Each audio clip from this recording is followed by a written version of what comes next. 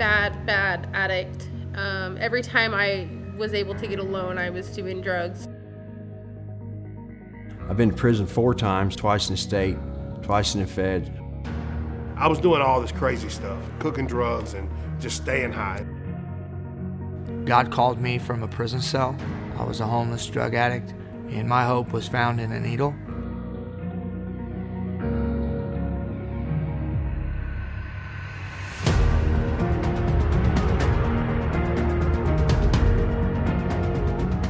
I was 8 months pregnant, homeless, living out of my van.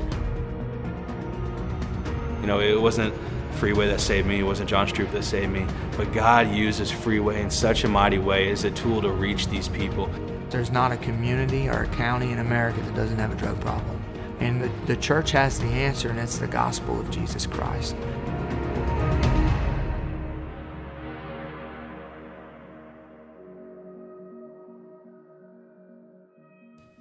Welcome to One Broken Life. My name is John Stroop with my special guest, Pastor Eddie Bumpers. Hey, John, I'm glad to be with you, man. I'm excited about spending some time talking together. Amen. Amen. We had a great first episode. One Broken Life is a podcast where we explore people's lives and broken lives. And we believe that many times the bigger the mess, the bigger the message. And what God can do with just one life, one broken life when Amen. They come to that broken place.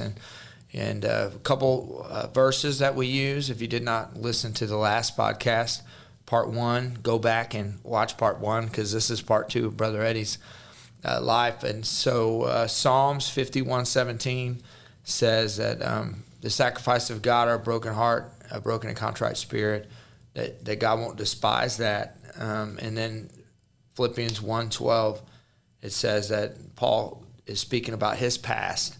And he says the pronoun things, the past things, the things that have happened to me have actually turned out for the furtherance of the gospel, that they make the gospel go places it's never went before. And Amen. And so we explored your recovery story, your past, and now we're going to talk about what God is doing now since then, which is a lot, right? Amen. Yeah. And so just tell us what life's like for you now, Pastor. What is God doing right now in your life? Amen. Yeah, thank you, Brother John. Well, when I got saved, of course, I was in the military, and then when I got out of the military, I just reaffirmed in my heart what I was thinking about, you know, what God was putting on my heart is He wanted me to be a preacher, so I surrendered to preach. In a camp meeting with an older pastor, I walked down the aisle, and I was on the altar, and this older pastor came down, knelt down beside me, and I said, man, I'm struggling with whether God wants me to be a preacher or not. And he said, well, tell me about it. I said, well, you know, every time somebody's up preaching, I'm thinking, I want to do that. And, you know, I just feel like every time that I open the Bible, God's giving me a message or something to say, and I just can't shake it. He said, well, you need to surrender to it. God's calling you to preach, surrender to it. So on that altar that day at that camp, I surrendered to preach the gospel. And how old were you? I was I was 19, going on 20, just about a year after I was saved. And so I went, you know, of course I was still doing the work on the brick mason guy, and I was doing some waterproofing, these kind of things during that time. And then I started to college, you know, and after that, about that same time, Tess and I got married. And I started going to college. And nighttime, I worked during the daytime, just trying to get some credits in and get some things going on like that. And then my dad was, of course, a pastor. So our youth pastor at our church left to take a church to become a pastor. So he asked me would I just fill in for the young people, work with the students. Man, I'm like, I don't know how to do this. I hadn't been saved but a year. And so I started doing youth work. Man, I started preparing messages and preaching to the students, preparing messages, preaching to students, doing activities, taking them places, and just kind of kept building. The youth group began to grow. Young people began to get saved. And I found I had some students, like, you know, some pretty rough students.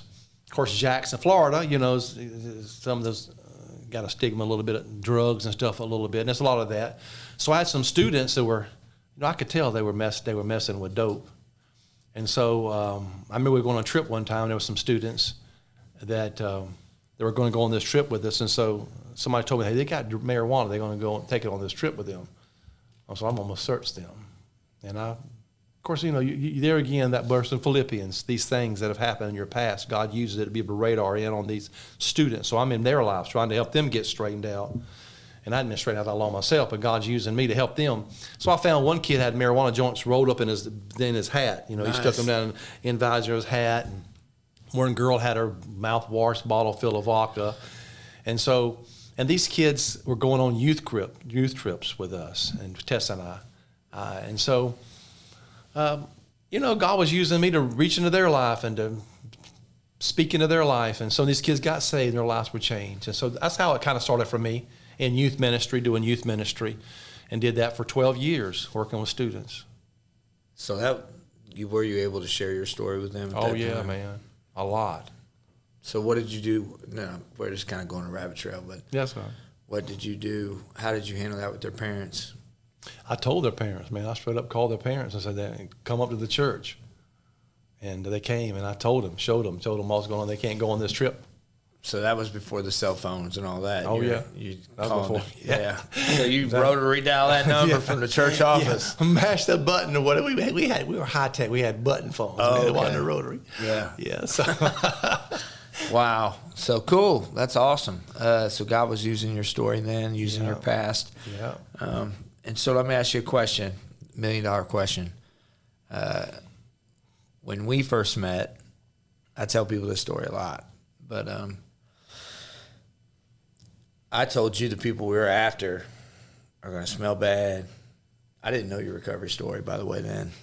And I even said they'd break in the church and steal from the church. That never happened, but No. that I know of. Maybe it did, I don't know about it. But they were not going to know the rules and all that, and they would shake the church up. And there may be some people that leave the church, There may be some givers that stop giving. And you said my church needs to be shook up. Absolutely. And that was in 2011, I think it was November.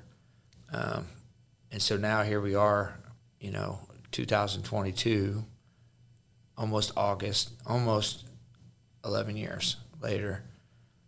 Your church, Crossroad Baptist Church, my church, our home church, which was Broadway Baptist Church at the time, which was, I believe, it was a little more tightened up then, It could have been, yeah, because, it had come out of a previous pastor in church who was a little bit more, I guess, fundamental, maybe traditional kind of thing. Because just the era, the 70s and 80s, that generation that had been kind of in the leadership of the church and kind of helped it to that certain place during that time frame.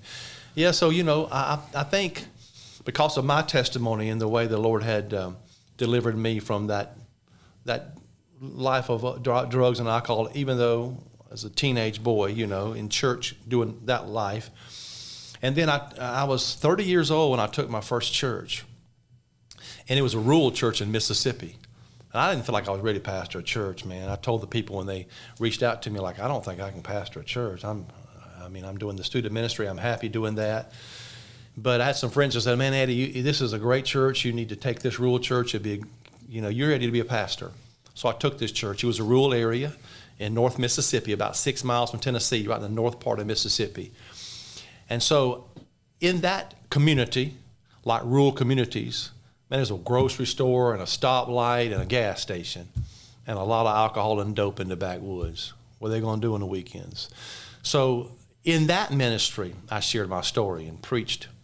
And so our students and young people and even young couples and families, the Lord used my story to see a lot of young people saved. And I started preaching revivals all around, telling my story and shared my testimony, even when I was a youth pastor and beyond that. So it gave people hope to know the Lord can take somebody with a broken life and deliver them and use them. And so that's always been a part of my story, that's part of my life, And then I left that church to do a small stint in North Carolina. I was in this church 18 months. Don't know how much of this story to tell, really, but it was a humbling experience in my life because I left that rural church there. It was growing and doing well, but I had an opportunity to take a larger church, a larger rural church. the pastor there was going to be retiring, and I was going to take the church. And so I went there for about a year, and he came in one day and said, I don't think I'm going to leave. I'm like, well, the agreement was you're on the way out and I'm on the way in. This church don't need 2 pastors. So I guess that means I'll be leaving. I didn't know, it was a really difficult time in my life because I actually felt like my wife had told me, I probably don't know if I should be telling all this or not, but my wife told me before I went there, she said, Eddie, I don't feel like we should make this move. I'm like, I'm the man of the house. I know I'm the preacher. I'm the one that should know what God wants me to do. But she really wasn't in favor of that. She said, but you're the leader and you're responsible to God, so I'll follow you. Even though I don't feel in my heart this is the thing we should do. Well, when we got there, man, she cried like every Sunday she'd cry. It was just tough in this church. But looking back on that experience, I mean, it was a matter of pride, me wanting a larger church or a larger platform. Probably was a selfish move.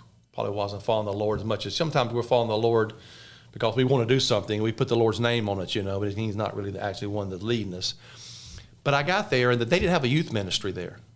They had no youth department. They didn't hardly do anything with the youth. So I started a Wednesday night youth department. And so I'd preach on Sunday in the church, and I'd preach on Wednesday in the gymnasium area for the students. And we started the student ministry. And the pastor was there. The pastor was there, but and you're doing all the preaching. I'm doing all the preaching on Sunday. What's he doing? He's preaching revivals here and there, and still wants to run the church and run the business meetings and those kind of things. Want to keep his hands on the control of the church, right, and me do the work. So I started this youth ministry. Man, it took off like crazy. These kids were hungry, man. I'd preach to them. And, man, get in their grill and love on them and minister to them, go to the schools. Tess and I did. And then we started seeing kids saved. And so one Sunday, after a revival meeting, one of the deacons in the church got saved. So when he gave the invitation, he came down and told the church he got saved. This was a real traditional, rigid North Carolina church, man. And so he came down and said he got saved.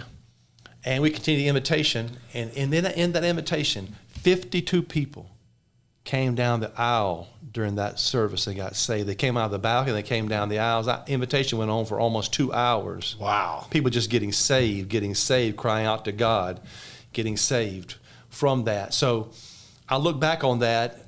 I've never had anything like that happen in my life before or since. And so at the same time, I feel like I made that move because I wanted to help the church. They needed somebody, but God took it and did something great through that. So from that experience, because that was a great thing in the church, but the pastor wanted to stay there at the church.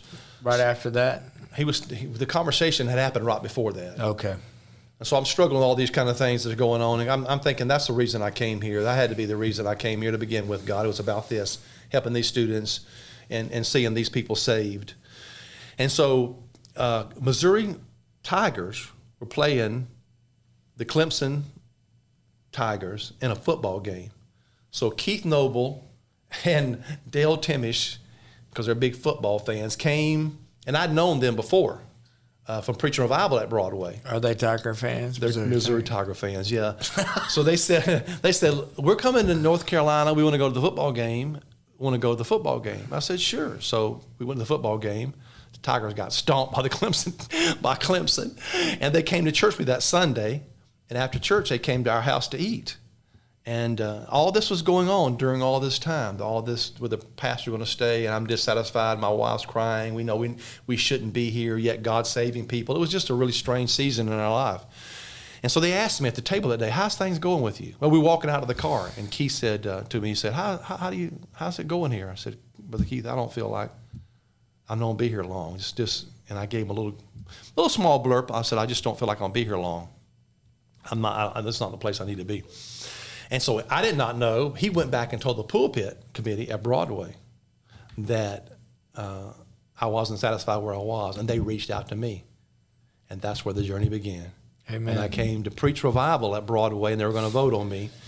After the revival? Yep, after revival. No pressure. No pressure. So I was just preaching, but one night I was at the motel, and I got on the floor underneath the table, and had my Bible, and I was praying. And I was reading Acts chapter 9. I was going to preach that night from the last part of Acts chapter 9. I'm reading the whole chapter. And I came to the verse, and I'm praying about the church, praying about Broadway. And, of course, they're praying about me. So I came to the verse where the Lord said to Paul, arise and go to the city, and it should be told you what you need to do. And the Lord spoke to me and said, that's my word for you. Arise and come to this city and see what I'll do with you. Amen. And that was the firm in my heart. That's for the church if they voted on me. So I'm like, okay, if they do, I'm coming. And that was in 2000. That's awesome. And then, of course, Broadway. I came to Broadway, and then, of course, now we're Crossway. So it's just been an incredible thing to see what God has done. And I feel honored, brother, and humbled that God would let me be a part of such a great people, such a great church. I pinch myself all the time that I get to be where I am and get to do what I get to do. I'm humbled and grateful. Well, I'm glad you came. Yeah. Because I wouldn't be here today. I mean, I wouldn't be doing what I'm doing right now. And it's funny because some know this, some don't. But, I didn't know what I was.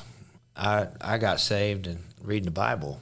And many have, those spiritual fathers in their lives, people who have invested and led them to the Lord. But for me, it was the Bible in a prison cell, with some cellmate who didn't know the Lord at the time. And, so I'm surrounded by charismatic people, which I love dearly. But the missionary that wrote me was a God missionary. And then so when I got out of prison, 21 days later, he picks me up, brings me to his house, takes me to the Salvation Army shelter with the guy who runs it is a Holiness Pentecostal, still a dear brother of mine right now to this day. We're very close, Jim Snell. And he took me on his wing. So Dewey Houston picks me up, takes me to the recovery meeting, Assemblies of God Church. I had one Baptist friend. I called him Baptist Rick. I didn't even know I was Baptist. Yeah. But then as I began to read the Bible, and I had some things that I just couldn't agree with that were going on, and doctrinally nothing immoral or anything. And so I left without a church to go to. I asked the pastor to meet with me, and he's probably thinking, well, who do you think you are asking me these questions? He was very kind. But I just said, I need to know these answers here, and this is a struggle for me, and me and my son are going to leave. And I had nowhere to go. And that was a Sunday morning. That Sunday night, I preached the second Sunday at the Harbor House Salvation Army. I preached the second Sunday night every month, the second week. And that Sunday night, I went to preach the homeless shelter. And we prayed on the altar. And what am I going to do, Lord? That Wednesday morning, Paul Schaefer called Rick and said, we want to start a recovery ministry before we build a new building. That Wednesday, I was at your office. That Wednesday night, I was at Crossway Baptist Church. I left by faith. With nowhere to go. You know what I thought? I thought, I'm preaching in this church at the recovery meeting. I've got a recovery pastor who's taken me in, taught me all kinds of stuff. I had a model in my heart of how to do this with some things that I thought should be different. But I thought no one's ever going to give me a chance to preach because of the way I look and my past and my criminal record. No one will accept me like this church has accepted me. I'm walking away from it. I'm preaching, people are being saved. The ministry is growing. I'm thinking, I'm walking away from this. I don't even know where I'm going to go, but I'm doing it, Lord. So I leave, and then God moves, and there I am. Yes, he did. And the first Sunday, the first month at Crossway, or Broadway at the time, I have Sunday school teachers asking me to come to their class and share my testimony. I never had any Sunday school teachers asking me to come to their class and share their testimony at the church I left from. It was like God said, let me show you what I'm going to do with this thing. And so we're rolling into Crossway, Broadway, Baptist Church in a purple van with gold letters that says Ozark Assemblies of God on it. I remember that van, man. Full of homeless people. It was so awesome. And I tell folks all the time, it it wouldn't be no different than rolling into a Pentecostal church with a Baptist van. But it was just odd, and people looking at us and thinking, what are you guys doing? What is going on here? And so my question is this. So what was that like for you at the time, being the very first? The Freeway was a ministry of Broadway Baptist Church.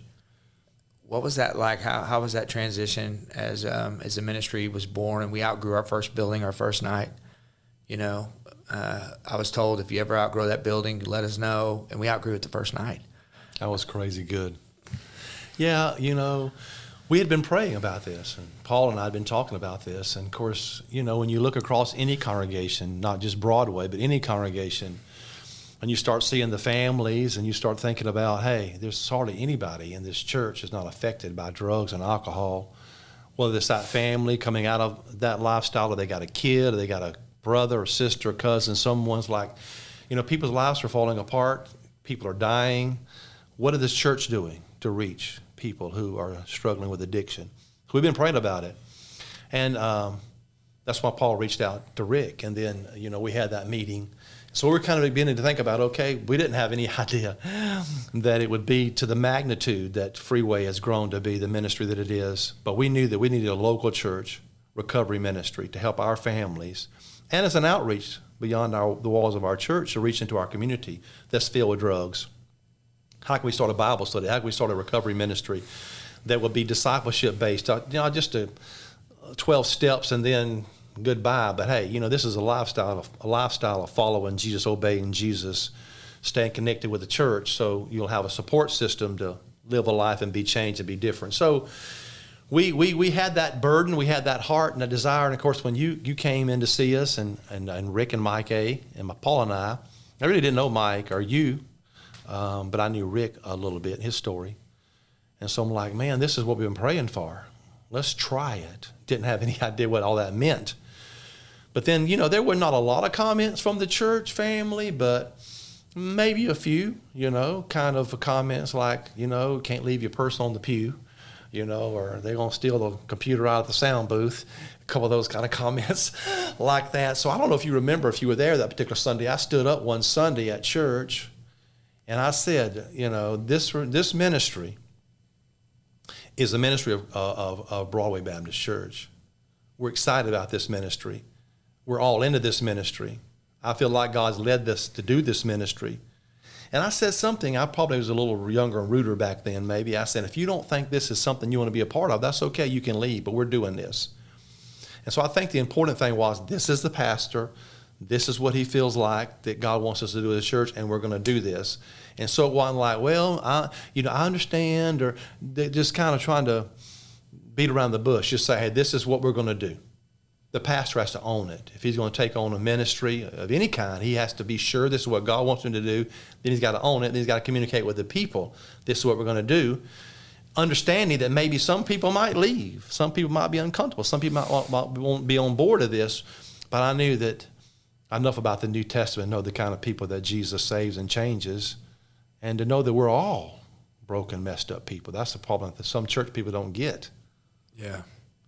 Well, there's church planners out there today and pastors, more than a handful, that came through the ministry because you said yes. Amen. And it was a little bit of a different, I remember the words you said, and it wasn't, you can leave. Yeah. It was, don't let the door hit you with the good Lord split you or something like that. Could have been. Yeah. I'm trying to edit that part out maybe from my brain. I don't know. No, it was good. And then, it was incredible that we had the house that you guys met in, and man, the first time is more people than we anticipated. And then we were going to use the gym. But of course, the gym at the Broadway was used for weddings and rehearsals and youth activities. So that's when we made a decision to rent the building over on Talmadge. And you guys were there for 7 years. 7 years. 7 years. That was a really interesting building, man. I'm sorry you had to be there for 7 years. But it was the timing of God to give you guys this building that you're in now. There's a text there's scripture in Deuteronomy 8, and I go there a lot, and I read that chapter, and God speaks to me through that, to a bunch of homeless slaves that never had anything, and born to slaves, born into a slave family. And he said, you're about to go into the promised land, and you're going to eat. You've been drinking water from a rock for your whole life, and you've only had one meal your whole life. But when you step into this promised land, you're going to have a home. They never had a home. Never had a home. That's right, brother. You're going to have land. You're going to have not only water, but you're going to have streams and brooks flowing. Wow. And then he said, you're going to have vineyards you didn't plant, and you're going to have every kind of bread you could ever want. But be careful. And he said this in Deuteronomy 8. He said, I allowed you to hunger and go thirsty so I could test you to know what was in your heart, whether you would honor me or not. So don't get high-headed when you get in this land. And forget me. Don't forget me. Because if you do, this is what's going to happen. You're going to say, I did this. That's a good word right there, brother, for me to remember and you to remember. That's a good word. Thank you. And when we were in that building 7 years, he tested us. And we were there was only one other recovery ministry in Springfield at that time. And there was times when we would have 800-900 people in that building. I mean, incredible numbers. And 2 bathrooms with 2 working stools total. Kids running wild, hot in the summer, cold in the winter, bats flying through the building while you preach, rats eating the food. I mean, it's just crazy. And so, here we are today where, God's being really good to us. And I believe it's an extension of Crossway. The blessing is just we're connected. Amen, brother. And God is doing it. And so, do you ever struggle sharing your recovery story with people? It's sometimes a struggle to know how much to share it, when to share it.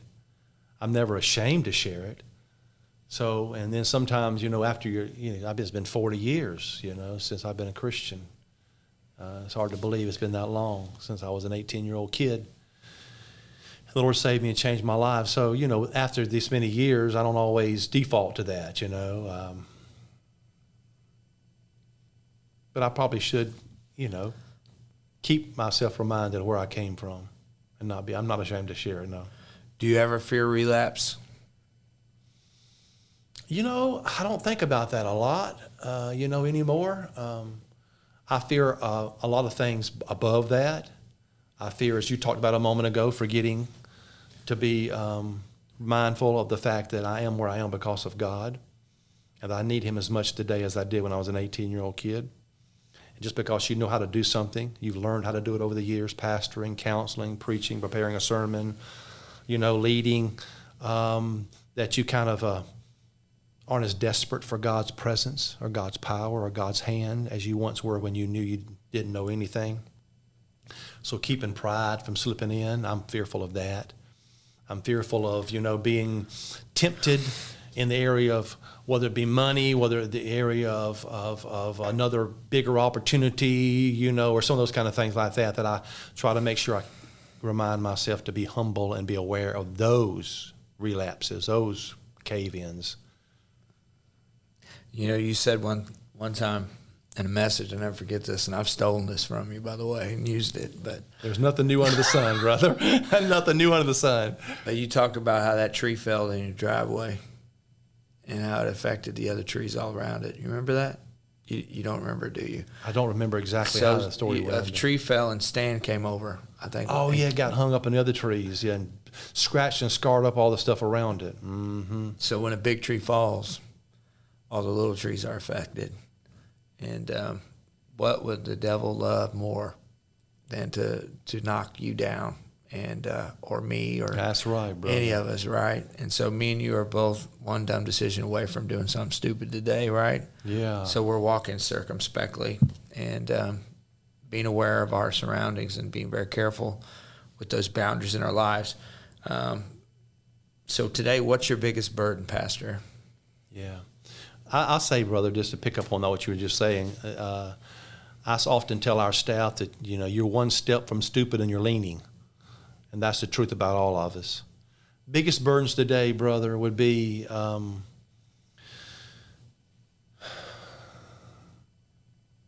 I've got a couple of them, but I guess the biggest one would be, my children, the salvation and following Jesus for my children. I want them to know and follow Jesus. And so the salvation of some of my family that I'm not sure about their soul. And so that's the biggest burden. And then I want to see my grandkids grow up to trust Christ and follow him. That's a big burden. Amen. I can identify with that one. Did you ever think you'd be where you are right now? Never thought that one time in my life, brother. I mean, when I was a youth pastor, I thought that was wonderful. And then I became a pastor of a church. It was a strong little country church. I thought, man, this is it. And God keeps stretching me and giving me opportunities. I don't want to disappoint him. So, I never thought I would pastor a church like Broadway and like Crossway has become, with that many people and that many missionaries and church planners, and then a ministry like Freeway to be connected. And I'm honored that God let us cross paths, that he put you in my life. You're like a spiritual son to me. And I'm proud of you, man. I mean, thank God for you. I don't want to puff you up or anything like that, because you're like me. You're just a man. You put your pants on one leg at a time. We're frail and we're human, but I'm grateful to see God at work in your life. So, no, I never thought I would have the opportunity to be connected to some of the things and see some of the things I've seen through the ministry of Crossway. And I can't wait to see what God has for us next, man. I think one day we'll get to heaven and Jesus, I see him put his hands on his knees. And I know that God is spirit, will worship him in spirit and truth, but he's going to say, you never seen that coming, did you? Yeah. No, I think 1 Corinthians chapter 1, the last part of that chapter, I tell myself that often, not many wise, not many noble are called, but God chose the weak to confound the mighty and the foolish to confound the wise, that no flesh would glory in his presence. And I say sometimes, Lord, but this is the foolish and weak like me, that we still want to glory in your presence. We still want to take credit for this. But the point is, he wants us to take weak things and broken things and frail things that people can step back and say, that guy didn't get that done. That guy didn't accomplish that. There's no way God had to do that. Amen. And so God gets the glory. Amen. Amen. We don't have anything to boast about. So what brings you joy today, brother? Man, what brings me joy today? Well, seeing people saved, seeing people discipled, seeing young people called to ministry, like young man texted me yesterday, I'm going to take my first group of classes. What classes should I take? And I can communicate with him about he's going to go to Bible college, wants to take some classes. And so seeing God save and shape and mold and disciple people's lives. And of course, I get great joy out of preaching. I love to preach and love to share the word of God. But I just love seeing people's lives change, man. That's the greatest joy. Amen. Yeah. Amen. Well, I appreciate you coming on and hanging out with us and sharing your story. Amen. Sharing your story with us. It's an honor. Yeah. And learned a lot from you, and I appreciate you. Yeah, well, Brother John, thank you. I mean, I know you've had lots of people on to share their story, but I appreciate you letting me come by and hang out with you and share parts of my story with you today. So thank you for having me. Amen. And so if you're looking for a church, Crossway Baptist Church. Hey, man, yeah, let me invite you to Crossway, 2900 North Barnes Avenue here in Springfield. And, of course, you can check us online as well. I know there's people live in different places, different states, but we'd love for you to come by online and visit us and hear our music and see the ministries and hear the preaching and be encouraged and be helped. So, again, thank you, Brother John. Amen. Well, you've heard the story of Pastor Eddie's One Broken Life, and if you've enjoyed this podcast, I would ask that you share it on your social media platform, whether it's Spotify, Apple, Podbean, whatever the case may be, YouTube. And if you want to support One Broken Life is a podcast of Freeway Ministries. And so you can go to the freeway-ministries.com and you can go to donation tab and you can support us. And you can pray for us. That's what we need. We need prayer. Amen. And so I want to thank you for joining us, and I'll see you next time at One Broken Life.